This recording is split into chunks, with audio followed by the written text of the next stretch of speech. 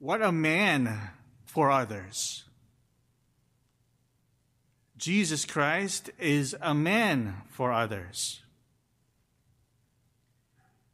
In the gospel reading today, Simon and the other apostles approached Jesus the morning after a day like none they had ever known before. Jesus' popularity was at a peak. His preaching was a huge success. He dramatically expelled the demon right in the middle of the synagogue. And he had spent the entire evening of the Sabbath working miracles and exorcisms. So the next morning, his disciples must have been wild with excitement. And so when they awoke to find him gone and a growing crowd of people clamoring to see him, they were confused. They frantically organized a search party and scoured the area. But when they find him alone in prayer, and they tell him that everyone is looking for him, Jesus' answer is surprising. He tells them it's time to move on, that his mission isn't to maximize his popularity, but to preach the gospel to all of Israel. This is what his Father sent him to do. This was the first installment of a lesson that Jesus would teach over and over by words and actions. He is not a political figure looking to climb the ladder of success. He is a servant and a messenger, a man for others. You know, in a world that tends to idolize success and achievement, the selfless purpose of a man completely focused on fulfilling someone else's plan, that is God's, is refreshing and very inspiring. This self-giving attitude of Jesus is vividly present in the gospel reading, in his encounter with Simon's mother-in-law.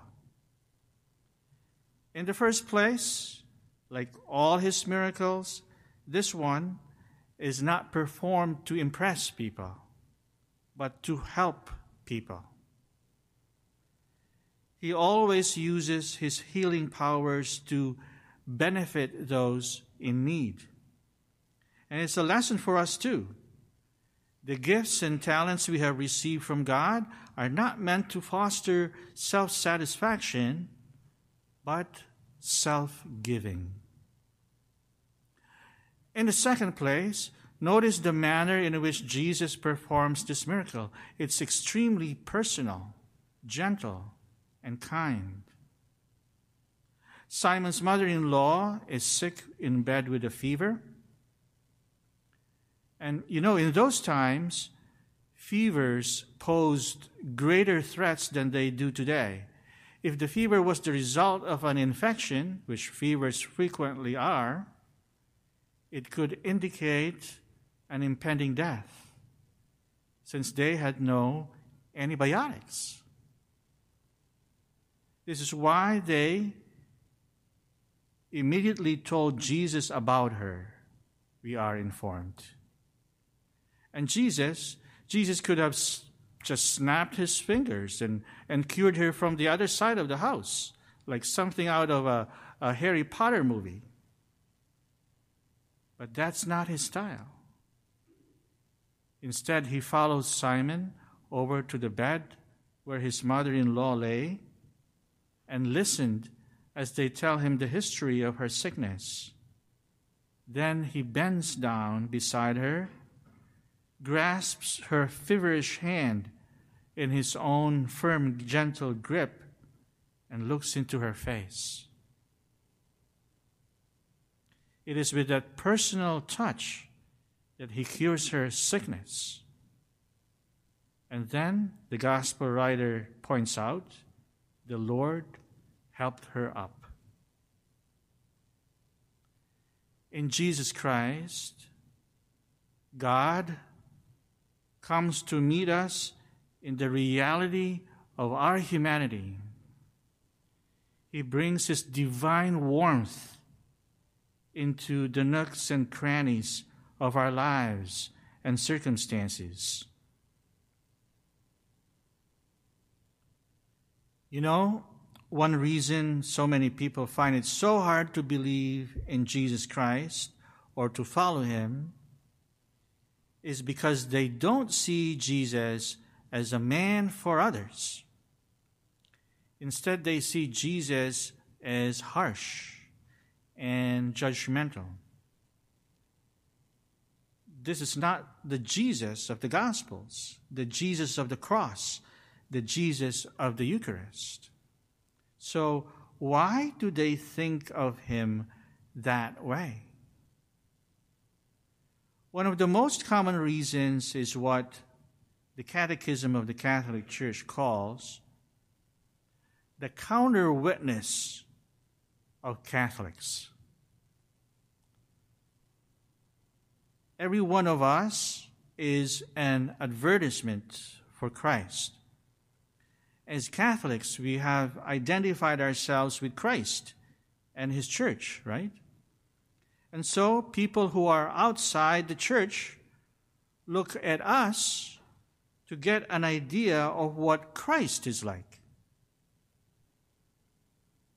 So if we gossip, criticize, and talk trash just as much as everyone else, if we live self-indulgent lives, getting drunk and sleeping around just like everyone else, if we look out for number one instead of looking out for our neighbor, if we lie, cheat, cut others down, and manipulate like everyone else, well then, is it any secret why people who know that we are Christ's followers don't decide to follow Christ themselves?